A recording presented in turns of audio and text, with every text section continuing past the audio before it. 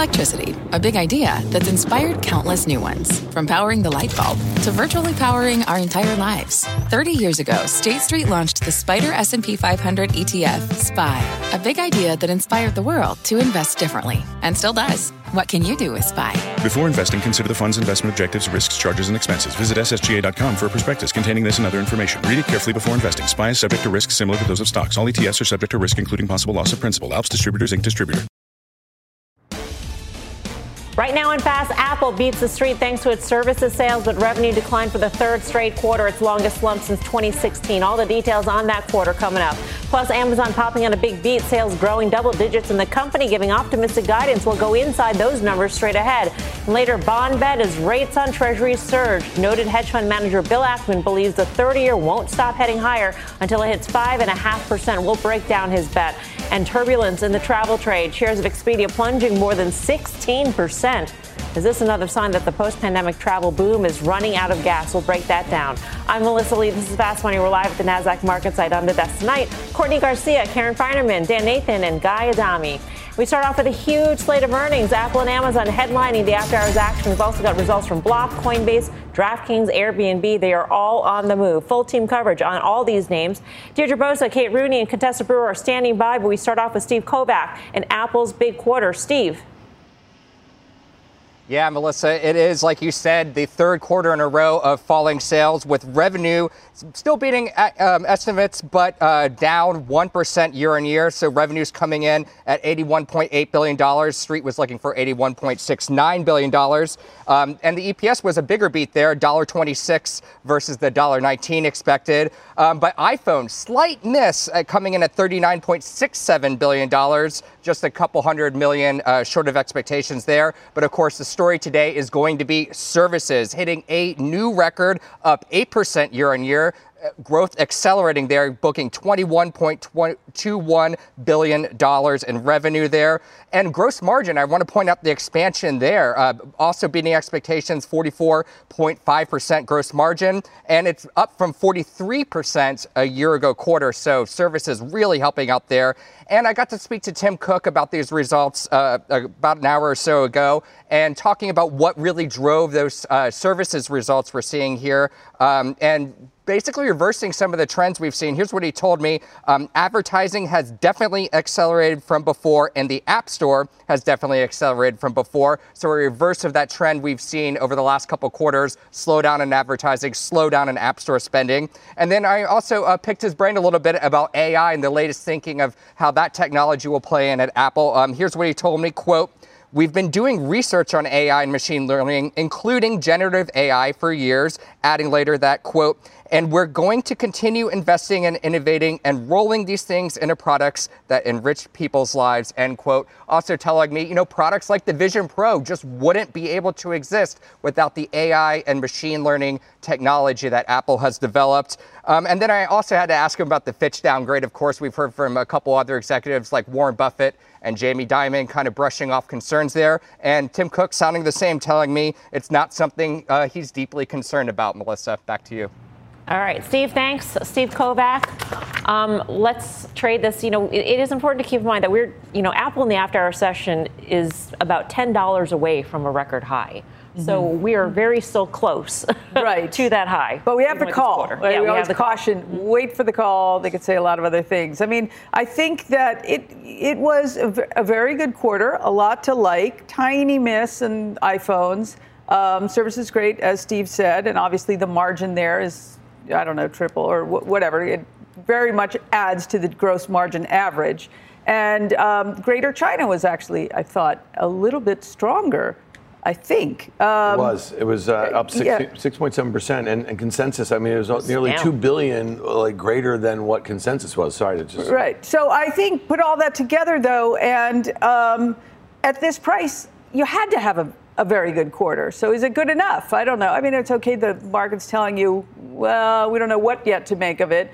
It wasn't a giant beat, maybe a little revenue, but EPS beat. But let's see what they have to say, and let's see how they I don't know that they'll give great forward guidance that we can really count on, but I want to hear the tone. I want to hear how they feel about business. I guess my point about the record high was that you would think maybe that Apple would see a bigger sell-off, given it wasn't. That it was already. It wasn't a perfect quarter, and we were so close still to record highs. I think that's a fair point. I think the fact that now services are 25% of overall revenue is great. I mean, that's the highest number I think we've ever seen.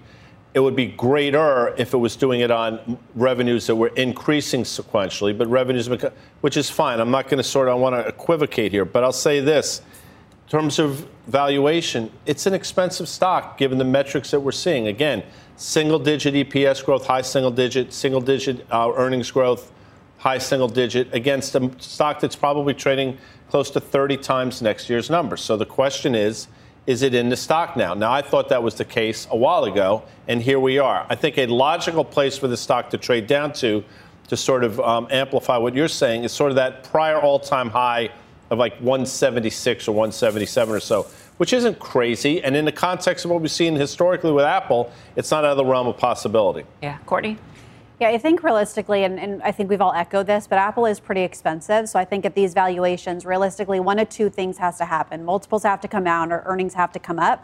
And I think the reason the stock probably isn't really moving a lot right now is they get a lot of their business from slowing markets, right? PC demand and phone demand has actually been coming down. We saw that with Qualcomm. They were actually having some negative news there, which I think people were expecting that with Apple. But I think seeing how much their services is making up for that, I think that's actually really what people are liking to see here, and we're going to have to see how much. That in China is the big story with them. So the fact that they had beats there, even though they're missing in other places, I think is why people are not as negative on this right now.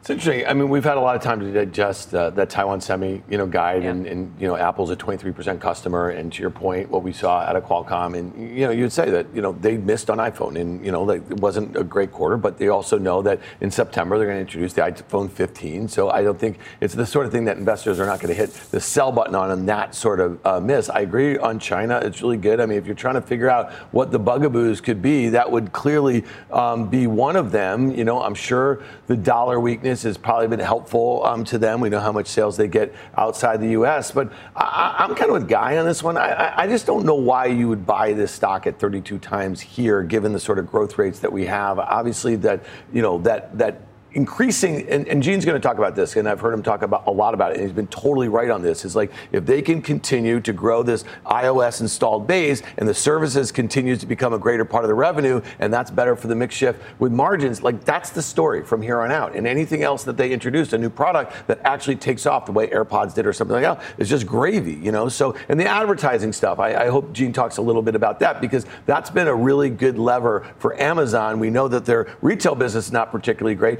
but look at all these companies that were not relying on advertising. Netflix is another one. It's a good business, especially if you have the eyeballs and you have the credit cards of the people there and everything like that. So to me, it's fine. I have a small put position in the Apple.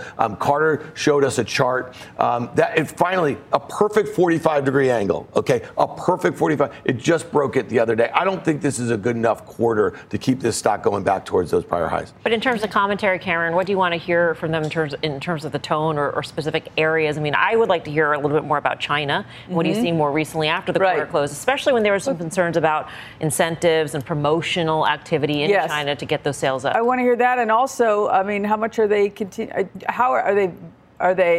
how much of the business is being manufactured, rather? How much of the products are being manufactured elsewhere? Is that the plan? That's got to be expensive in the short term to do. And then the AI is both how much they're going to spend on it and how they think they could generate revenue. It's not quite as clear to me, but they will find a way, I think. Earlier this week, Terry Gou, the founder of Foxconn, said that if war broke out between China and Taiwan, it would be catastrophic for U.S. stocks. Foxconn's a huge supplier of Apple. What are your thoughts on that?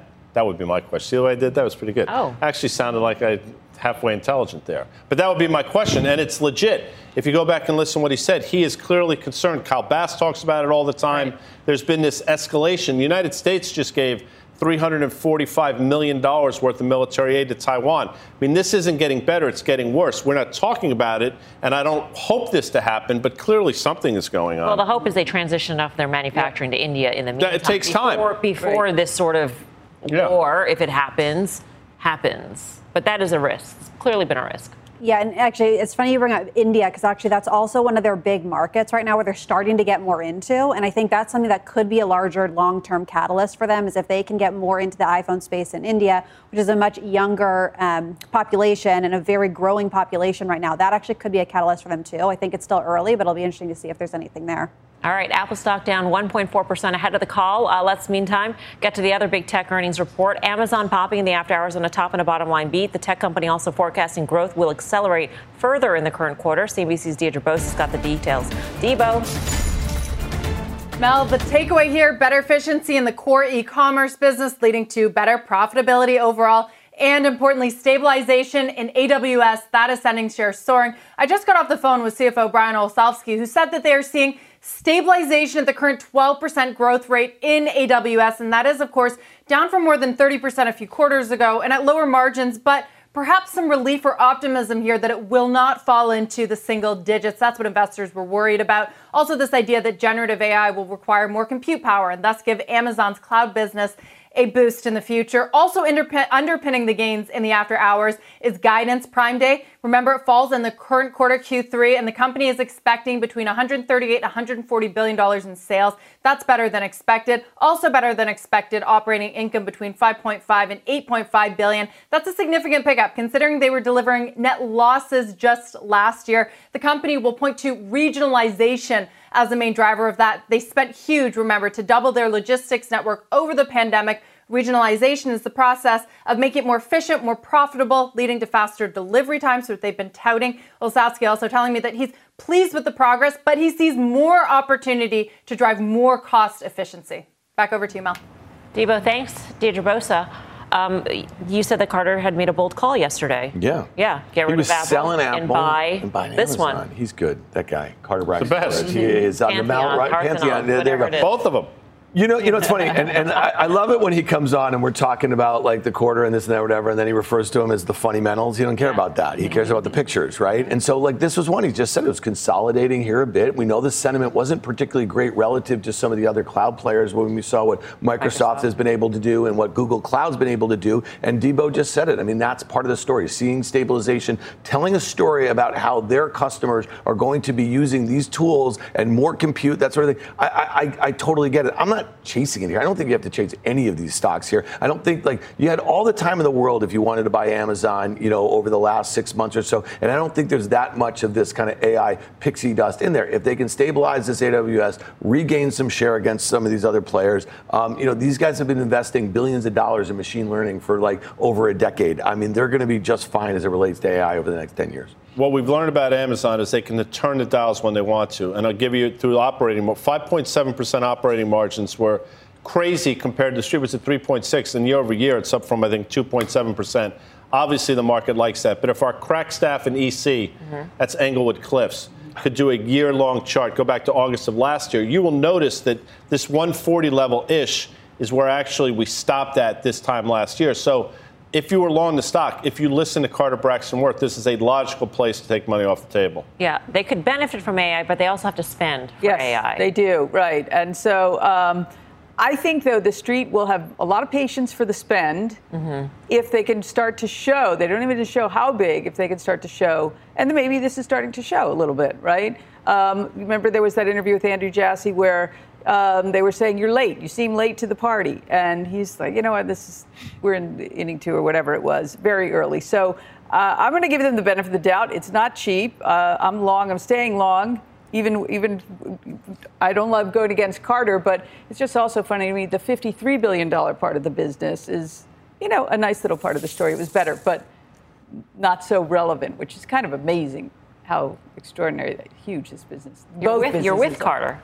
Oh, is Carter long Amazon? He's long of. Apple, I'm going to be called away, and that'll be it. Court, what did you make of the quarter? I think this is very impressive, especially after Microsoft really warned of a slowdown here in their computing business. This is very impressive. I do agree with Dan, though. I wouldn't be chasing these things. I think this is fantastic. I think it's trading up for very good reasons because it is beating expectations. But it is very expensive. The good news is it is a very high portion of the S&P 500. So when Apple and Amazon do well, you're going to see the overall markets do well. But yeah, I wouldn't be chasing it here, not at these levels. For more on Amazon and Apple's big earnings, let's bring in Fast Money friend Gene Munster. He's a managing partner of Deepwater Asset Management. Gene, great to see you. I don't know where you want to start. We got so much to deal with tonight. Let's go with Amazon here. Is it worth this 8% pop? It is, and ultimately, Debo framed it in perfectly, is that AWS stability commentary was powerful. That leads investors to look for accelerating AWS growth in the back half of the year. And then separately, what we saw in the profitability, that shift to earnings, I think that's an important, powerful segment that has not been part of Amazon's story. If we look back over the last 7 years, the average EBITDA margin on their retail business is 2.6%. If they can add some efficiency to that, this can be a 5% business. This is a segment that investors have longly forgotten about, the retail opportunity. So I think that's a big piece, a big opportunity relative to where Amazon is today. I would say this, Mel, is that Amazon had a better quarter tonight than Apple. It's pretty clear to me. Apple was in line. But if you look at Apple versus Amazon and which of those two companies to own for the next 5 years, I would take Apple over Amazon in a heartbeat.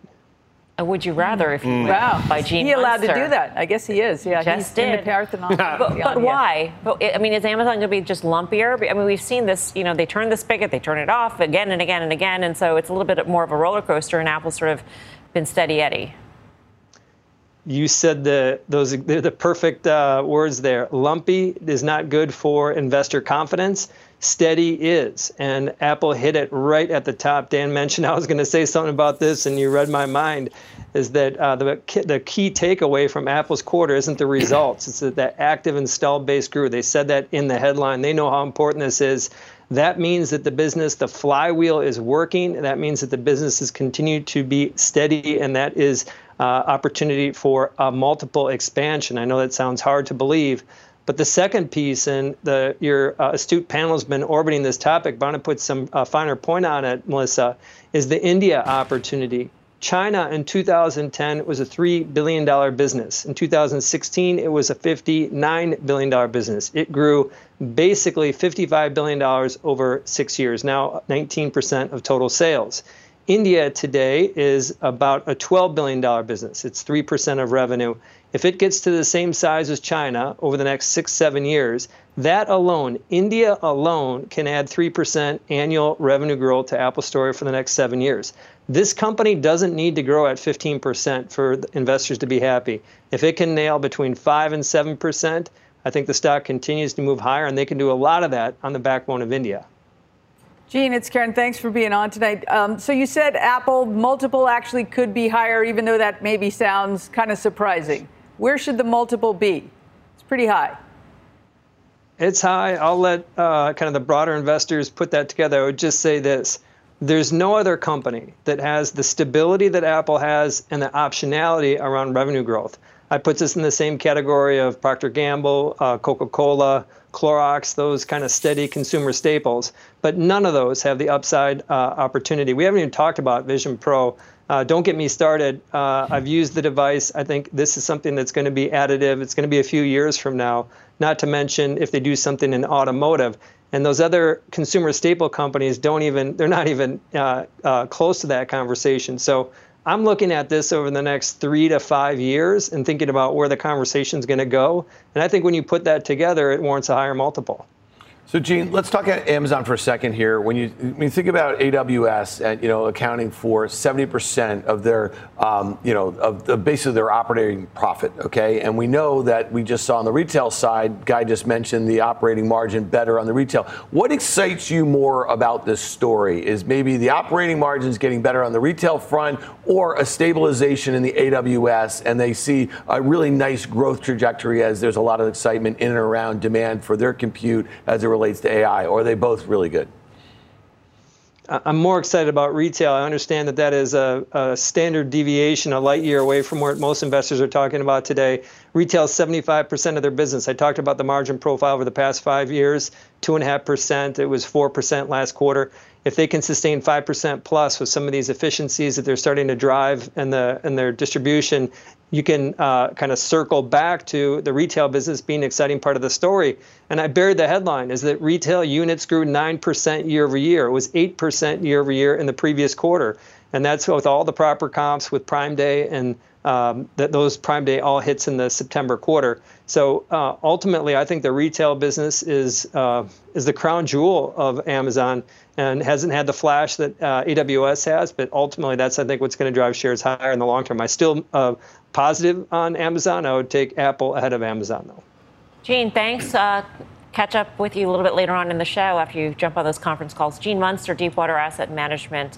Would you agree with Gene, Apple over Amazon? Yeah, Lynn, that time frame? Yeah, absolutely. And now, but a shorter time frame. Our show's a shorter time frame, and what we mentioned is that prior high in Apple, I think, was 178-ish from December of 2021. I don't think it's unreasonable to think the stock can go back there. We have seen sell-offs larger than that in terms of magnitude many times before in Apple. Again, the quarter's fine. It's a great. All those things are great. It's about trading the stock in the here and now, and I think it goes to 176 before it goes back to whatever that prior high was, 198 or so. Mm-hmm. All right, coming up, there's still a lot more earnings action coming your way. Block, Coinbase, Airbnb, DraftKings, all on the move. We got the details and the quarters ahead. And speaking of earnings, shares of Expedia dropping after its report this morning as the travel trade in for more turbulence. We'll break that down when Fast Money returns. From pit lane to podium, the Las Vegas Grand Prix is providing fans a race day experience at the speed they deserve. With the help of T-Mobile for Business, our 5G advanced network solutions are powering race day operations with event-wide connectivity. From streamlined gate entry to an immersive app, giving fans blazing fast access to the sport they love. This is accelerating innovation. This is the Las Vegas Grand Prix with T-Mobile for Business. Take your business further at T-Mobile.com/now.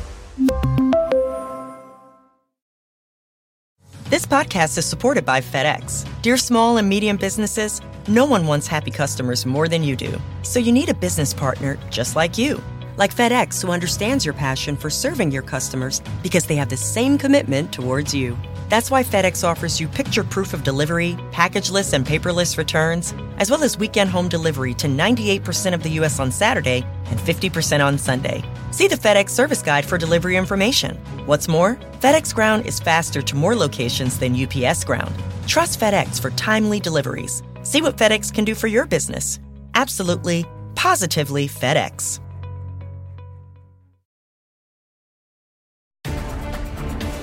Welcome back to Fast Money. A pair of earnings alerts in the fintech space. A beat for Block briefly boosted the stock, but shares are falling into the red. Gross payment volume slowed during the quarter. Shares of Coinbase also volatile in the after-hours session. The company beat on the top and the bottom lines. Kate Rooney joins us now to break down the results. Kate.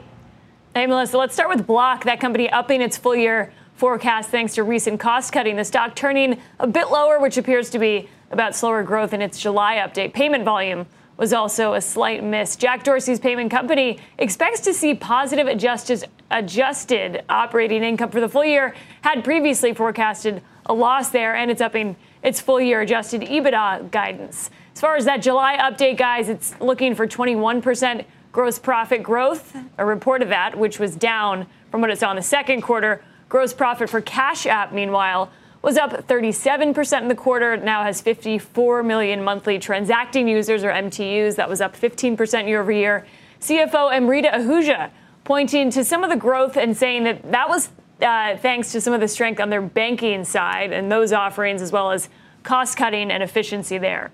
On to Coinbase, a narrower than expected loss for the second quarter. Revenue also coming in above expectations. Stock coming off that initial pop a little bit. Trading for the quarter was muted as expected. Spot trading down 48% in the quarter. Monthly transacting users fell 19%. Consumer trading or retail trading volume, that was down 70%, while institutional volume was down about 54%. Interest income for the stable coin that they partner on, USDC, was also down, while the take rate is up, so helping profitability a little bit there. CFO Alicia Haas telling me we've navigated down markets before. She says this is just par for the course. She says they can handle the volatility. Regulatory uncertainty, of course, still a big overhang for this name.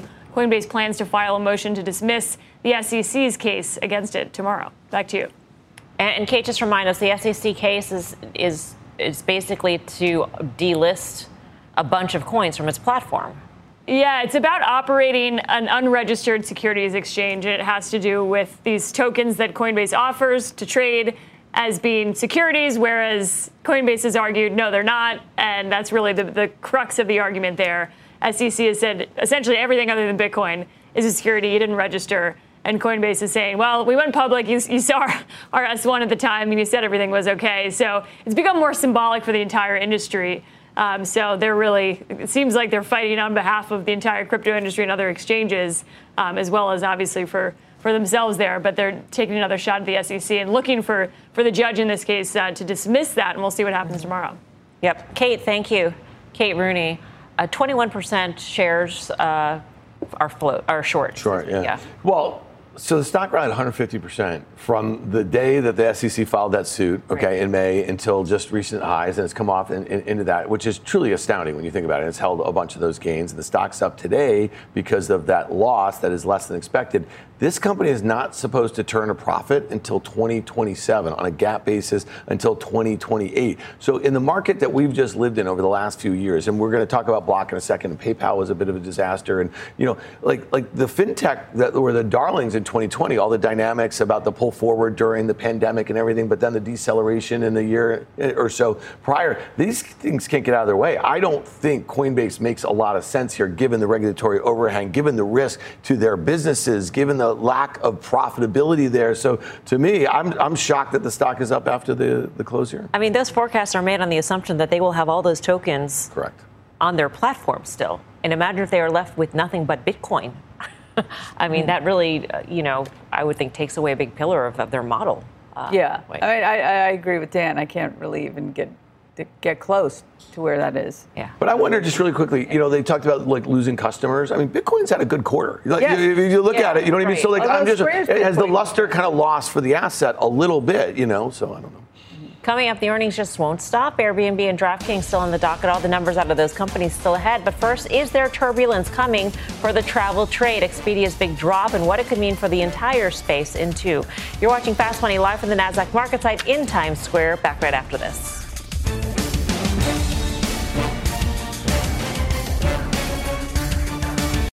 For over 130 years, McCormick has helped you make mom's lasagna to keep her secret recipe alive. Take over taco night, no matter how chaotic your day is. Conquer the bake sale, even if you get to it last minute. And craft the perfect Sunday brunch when it's not even Sunday. Because with McCormick by your side, it's gonna be great. Welcome back to Fast Money. Trouble in the travel trade as shares of Expedia dropped more than 16% after its earnings report this morning. That was its worst one-day loss since before the pandemic. The company beating on profit but falling short of expectations in revenue and gross bookings. Expedia CEO Peter Kern saying domestic air travel softened, but that international airfares remain strong. So what does this say about demand for travel? We know that the airlines in general are doing okay. It flies in the we had Linwood Bibbins on. I tried to sneak that in there. I tried to land that. He talked about airports being more crowded than they were in 2019. 40 million, I think, people were talking. So that flies in the face again of what they're saying here. So the question is, how do you trade Expedia? Or more importantly, what does it mean for the airlines? Now, Delta had that huge move, giving it back. We've heard from some airlines they haven't traded particularly well. I think you got to find a spot. If Tim were here, we'd say the airlines are the best stocks to trade out there. He's right. In the case of a Delta, for example, stock gets back to 41. You buy it again and look for that subsequent move higher. Are you in the travel trade at all, Court? Yeah, actually, I think travel has actually looked very enticing here, which I think is why it's surprising how much Expedia has missed this expectation. But I think the biggest thing for them was it was expected that the next quarter, which does tend to be the busiest travel quarter, people were expecting over 10% expectations, and they're saying high single digits now. And that's really what people are not excited about. But it does contrast with what some of the airlines are saying. And I would actually focus on the airlines more so than Expedia in this case. Well, I'm thinking if the airline differential is international travel, which is that really high margin travel or business travel. And if you look at something like Love, that was down today. That might be the travel that's exactly what's getting hit. Right. Love and JetBlue had difficult quarters. Yes. Yeah.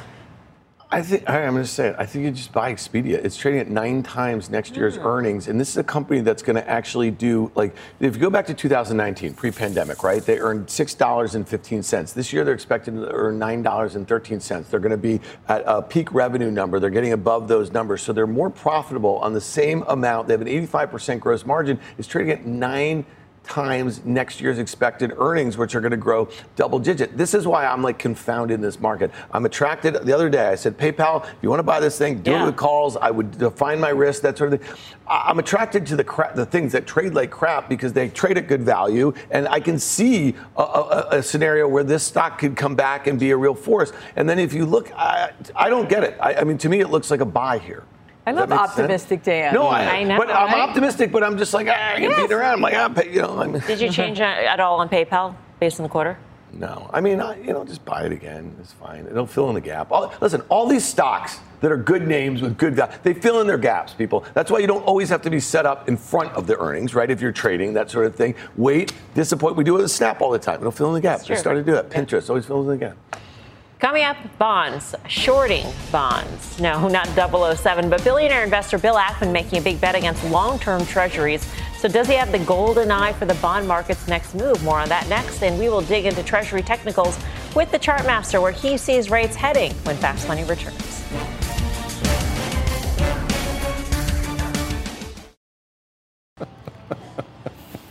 Welcome back to Fast Money. Markets down again today as investors grapple with rising bond yields. The Dow dropping 66 points. The S&P and Nasdaq both posting their third straight day of losses.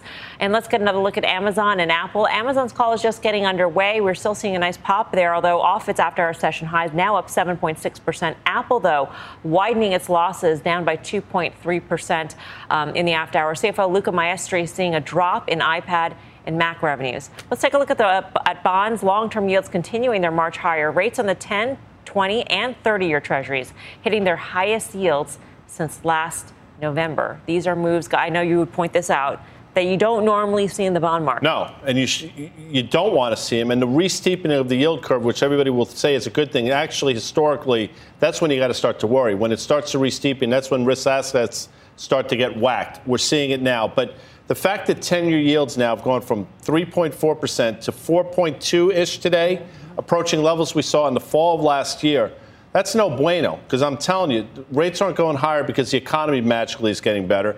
They're going higher because there is obviously a concern that inflation is still a problem. So I think the bond market is starting to sort of believe the Fed. The question is, will the stock market start to pick up on it? The last couple of days it has. For more on these massive moves in rates, let's bring in CNBC's on-air editor, Rick Santelli.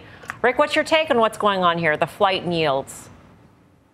Well, I think Guy really hit most of the highlights. You know, we're reversing one of the most historic inverted yield curve trades of all time. Over 4 decades of inversion. We were minus 107, maybe 7 sessions ago in 2s versus 10s. Today, briefly, it dabbled under minus 70 at 69, which means it's moved about 31 basis points in 6 sessions. And all of that has been long dated for exactly the reasons, in addition to Fitch, that Guy pointed out. And furthermore, we all thought steepening was going to occur, but we thought it would occur by short rates dropping instead of them staying glued, hardly moved in the last 6 sessions, everything on the long end. Let's go to the charts real quickly. There's a couple important things here. First of all, the fall high for 10-year note yields is 1024, October 24th of 424. For 30-year bonds, it's 438%, same day, and the pattern's the same. So generically, let's look at the wave pattern. You know, we like 5 impulse waves to the upside.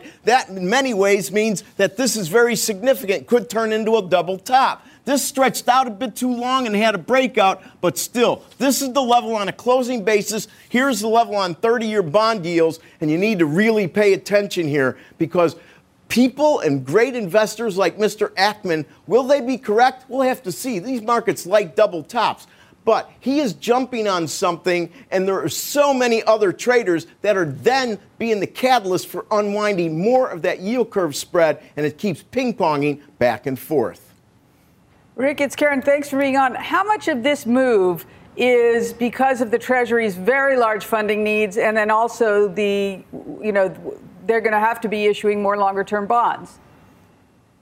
Oh, absolutely. The whole T-bill, the whole refunding, the whole restocking of Treasury plays into this, absolutely. But what plays into it even more is the notion that inflation pre-COVID most likely we could have gotten back there. But we did many things during and right after COVID, whether it was spending more money or all these rules about EVs and the transition. All of those things are going to keep inflation potentially higher. And the market has to grapple with that. And that's why I think the short end isn't moving and the long end is. Rick, always good to see you. Thanks for joining us tonight. Rick Santelli. What did you think of the Ackman trade? Any thoughts there? He's betting specifically 30-year yields to 5.5. So. Wait, can we just say something? Yes, you can say anything you want. The TLC, and that's tender love and care, that Rick Santelli put into that chart. The chart is the handmade chart, like Lily, like that's beautiful. Amazing. It looked really good. It looked like it was computer generated. Good on you, so good. Rick Santelli. That was awesome. I can't comment on the trade. I thought it was really interesting that he said he's doing it through options. Okay, so he likes the leverage. And, when you think about the way in which to do that, they're generally really cheap relative to a lot of other risk assets when you're looking at something on treasury yields. I suspect this is not a new thing. Like, I suspect he's been on this trade, and we know that when he comes on or he tweets stuff or whatever, it's not generally a new thing. And it could be closer to the end than the beginning. The last thing I just want to say, because you talk about this all the time with credit. Do you remember at Jamie Dimon's Investor Day back in late May, and he said, be prepared for rates that are going much higher? It seems like the smart money have been talking to Jamie. I'm sure your final trade the other day was to sell the TLT. I mean, did he get you on the blower and tell you no? But I would have taken the call had he called. Of course. But it was interesting. This comment, this was from that meeting, and this goes to credit. He goes, I think everyone should be prepared for rates going much higher, right? But then he had this comment about the easiest way, for a bank not to lose more money is not make the next loan. I thought that was interesting. So when we're talking about tighter credit, and then what happens in this environment, right? If we see credit has been tightening. Yeah, the latest senior loan officer survey shows that credit continues to tighten at this point. So let's go to Carter Braxton Worth of Worth Charting to see what he sees in his own fancy charts. Carter. Yeah, well, an important point that Santelli made, of course, is that the sequencing and the patterns are all the same, the levels being different within the curve. But let's look at them quickly. And starting with long-term, the 30-year, and then moving. We have this well-defined uptrend, and the question is, they all have that top. It's the 21st of October, almost 10 months ago, and do we or don't we exceed those highs? One, and then if we do we exceed them in a meaningful way, or is it a head fake only to then fall back again? I'm in the latter camp that we not necessarily get there, but if we do, you don't get much higher. So 30-year, let's look at 10. Let's look at 5. You can just roll through the charts. It's all the same setup. Obviously, the 2-year is closest to its former high, and that is in many ways the one that is, of course, acted on, so to speak. But what's important to say this is that Fed funds rate exactly a year ago was 2.5%, and Wall Street was looking for 4.6 from 100 economists. We're now at 5.5. I think just as typically all of us can quite often be behind the facts, we're now ahead of the facts. So here's the 2 and 10-year spread. You have a perfect double bottom. I mean, literally within 1 basis point, which is incredible. And we're almost up against that downtrend line. My thinking here, this does not go much higher. Oh, all right. And Carter, before we let you go, we've been giving you props all show long about your call to be long Amazon and out of Apple into earnings. What's the update here at this point? Yeah, well, how about, here's an update. Whew. So just stick with it. Yeah, stick with it. All right. Carter, thank you. Carter Braxton Worth of Worth Charting. He's so eloquent. Yes, and Karen. Just relaxed always. Yes. So I like what Carter's saying. I actually did a trade similar to what that fits with what he's saying, in that the TLT has moved so much. I thought, all right, the risk reward has traded now. I'm going to buy some upside. I'm short TLT. I'm going to buy some upside calls, which turns if you watch options action on Friday at 5:30, you would know that turns the trade into long a put, not short TLT. Coming up, activist investor Bill Ackman making a big bet on long-term treasuries. But what are the options markets saying about where rates are going? We'll dive into the pits to find out. But first, we'll get you more headlines from the Apple and Amazon calls. Gene Munster has been listening in. He's got all the details. He will join us after this quick break to give us the rundown. More Fast Money in 2.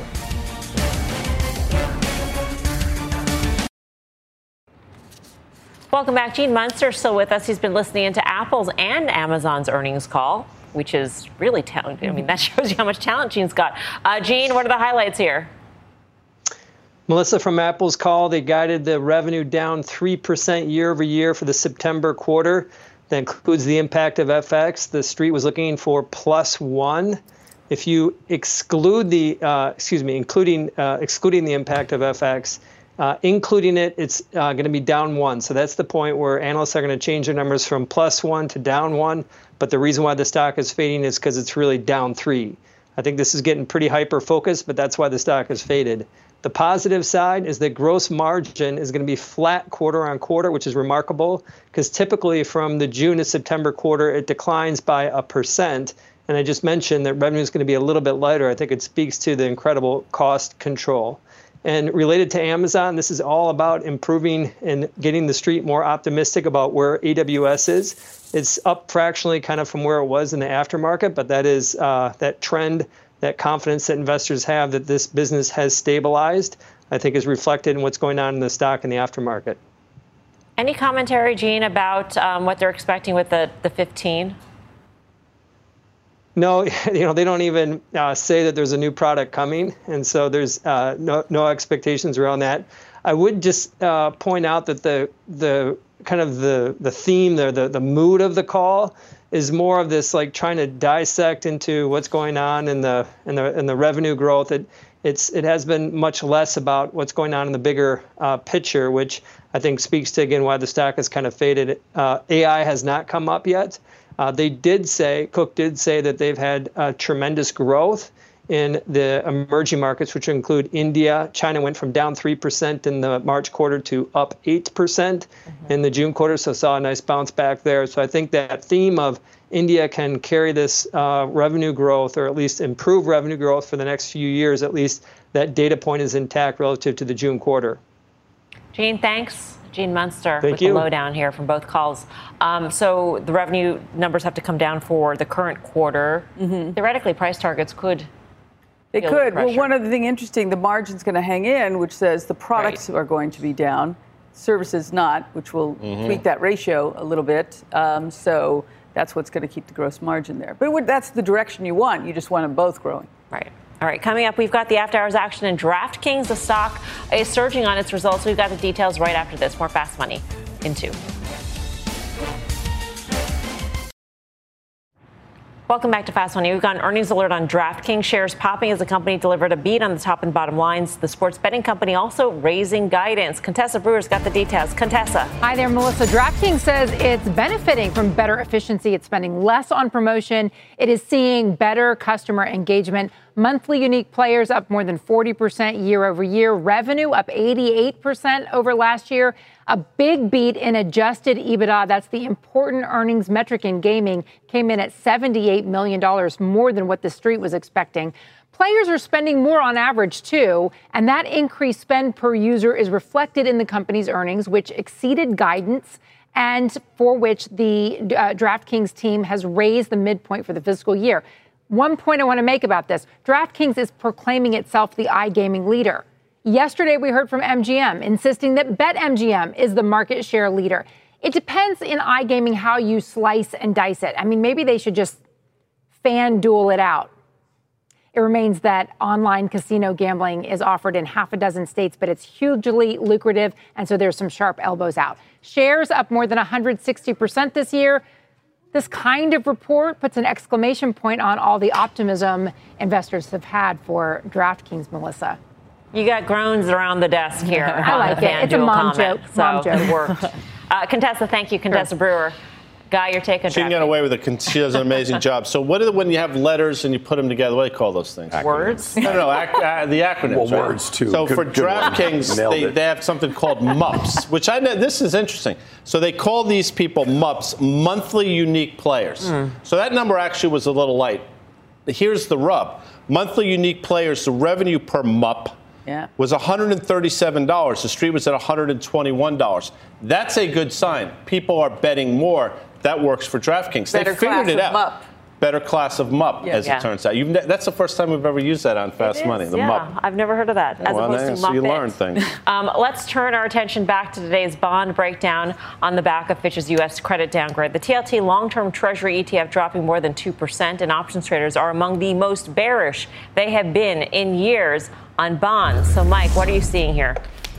Yeah, well, one of the things we're certainly seeing is a lot of volume. TLT has traded more than double its average daily volume now for 3 days in a row. But one of the other things I would point out is that we've seen a big increase in options premium. So that's probably not that surprising. With the volatility, we would see a big increase in the implied volatility. We've also seen a big increase in the price of puts relative to calls. Right now, they're about 15% more expensive to buy a 1-month put option that's 5% out of the money than a 5% out of the money call option. One of the bigger trades we saw today was a purchase of 2,400 of the October 94 puts, buyer spending about $2.78 or just under $670,000 in premium, betting that the volatility potentially to the downside could continue. Karen? Yes. Well, I liked that call. Yeah, you like that pricing better, right, to create the put. Mm-hmm. Yeah. So, I mean, if you look at the move, these kind of ETFs don't move. A 3% move is a very big move. We've had 2 or 3 of them in the last few days. Mike, thank you. Mike Coe. For more options action, tune into the full show. That's tomorrow, 5:30 p.m. Eastern Time. Up next, final trades.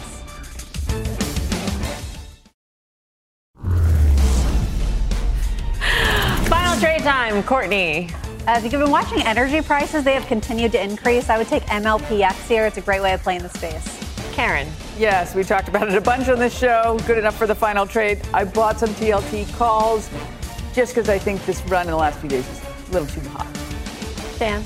I actually think you can buy TLT. I bought TLT calls yesterday, the September expiration, but I'm doing it a little differently because I'm losing money.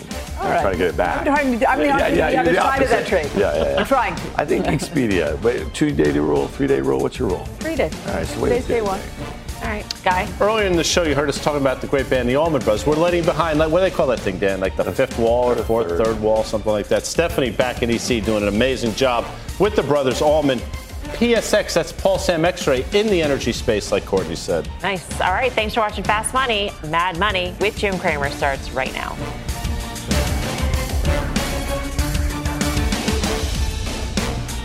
All opinions expressed by the Fast Money participants are solely their opinions and do not reflect the opinions of CNBC, NBC Universal, their parent company, or affiliates, and may have been previously disseminated by them on television, radio, internet, or another medium. You should not treat any opinion expressed on this podcast as a specific inducement to make a particular investment or follow a particular strategy, but only as an expression of an opinion. Such opinions are based upon information the Fast Money participants consider reliable, but neither CNBC nor its affiliates and or subsidiaries warrant its completeness or accuracy, and it should not be relied upon as such. To view the full Fast Money disclaimer, please visit cnbc.com/Fast Money Disclaimer. You seek the key, but first, you must learn the ways of precision, craft, and performance with Acura's all-electric ZDX. With a premium Bang & Olufsen sound system up to a 313-mile range and a Type S variant with an estimated 500 horsepower, the ZDX is their most powerful SUV yet. Unlock the energy when you visit Acura.com to order yours today.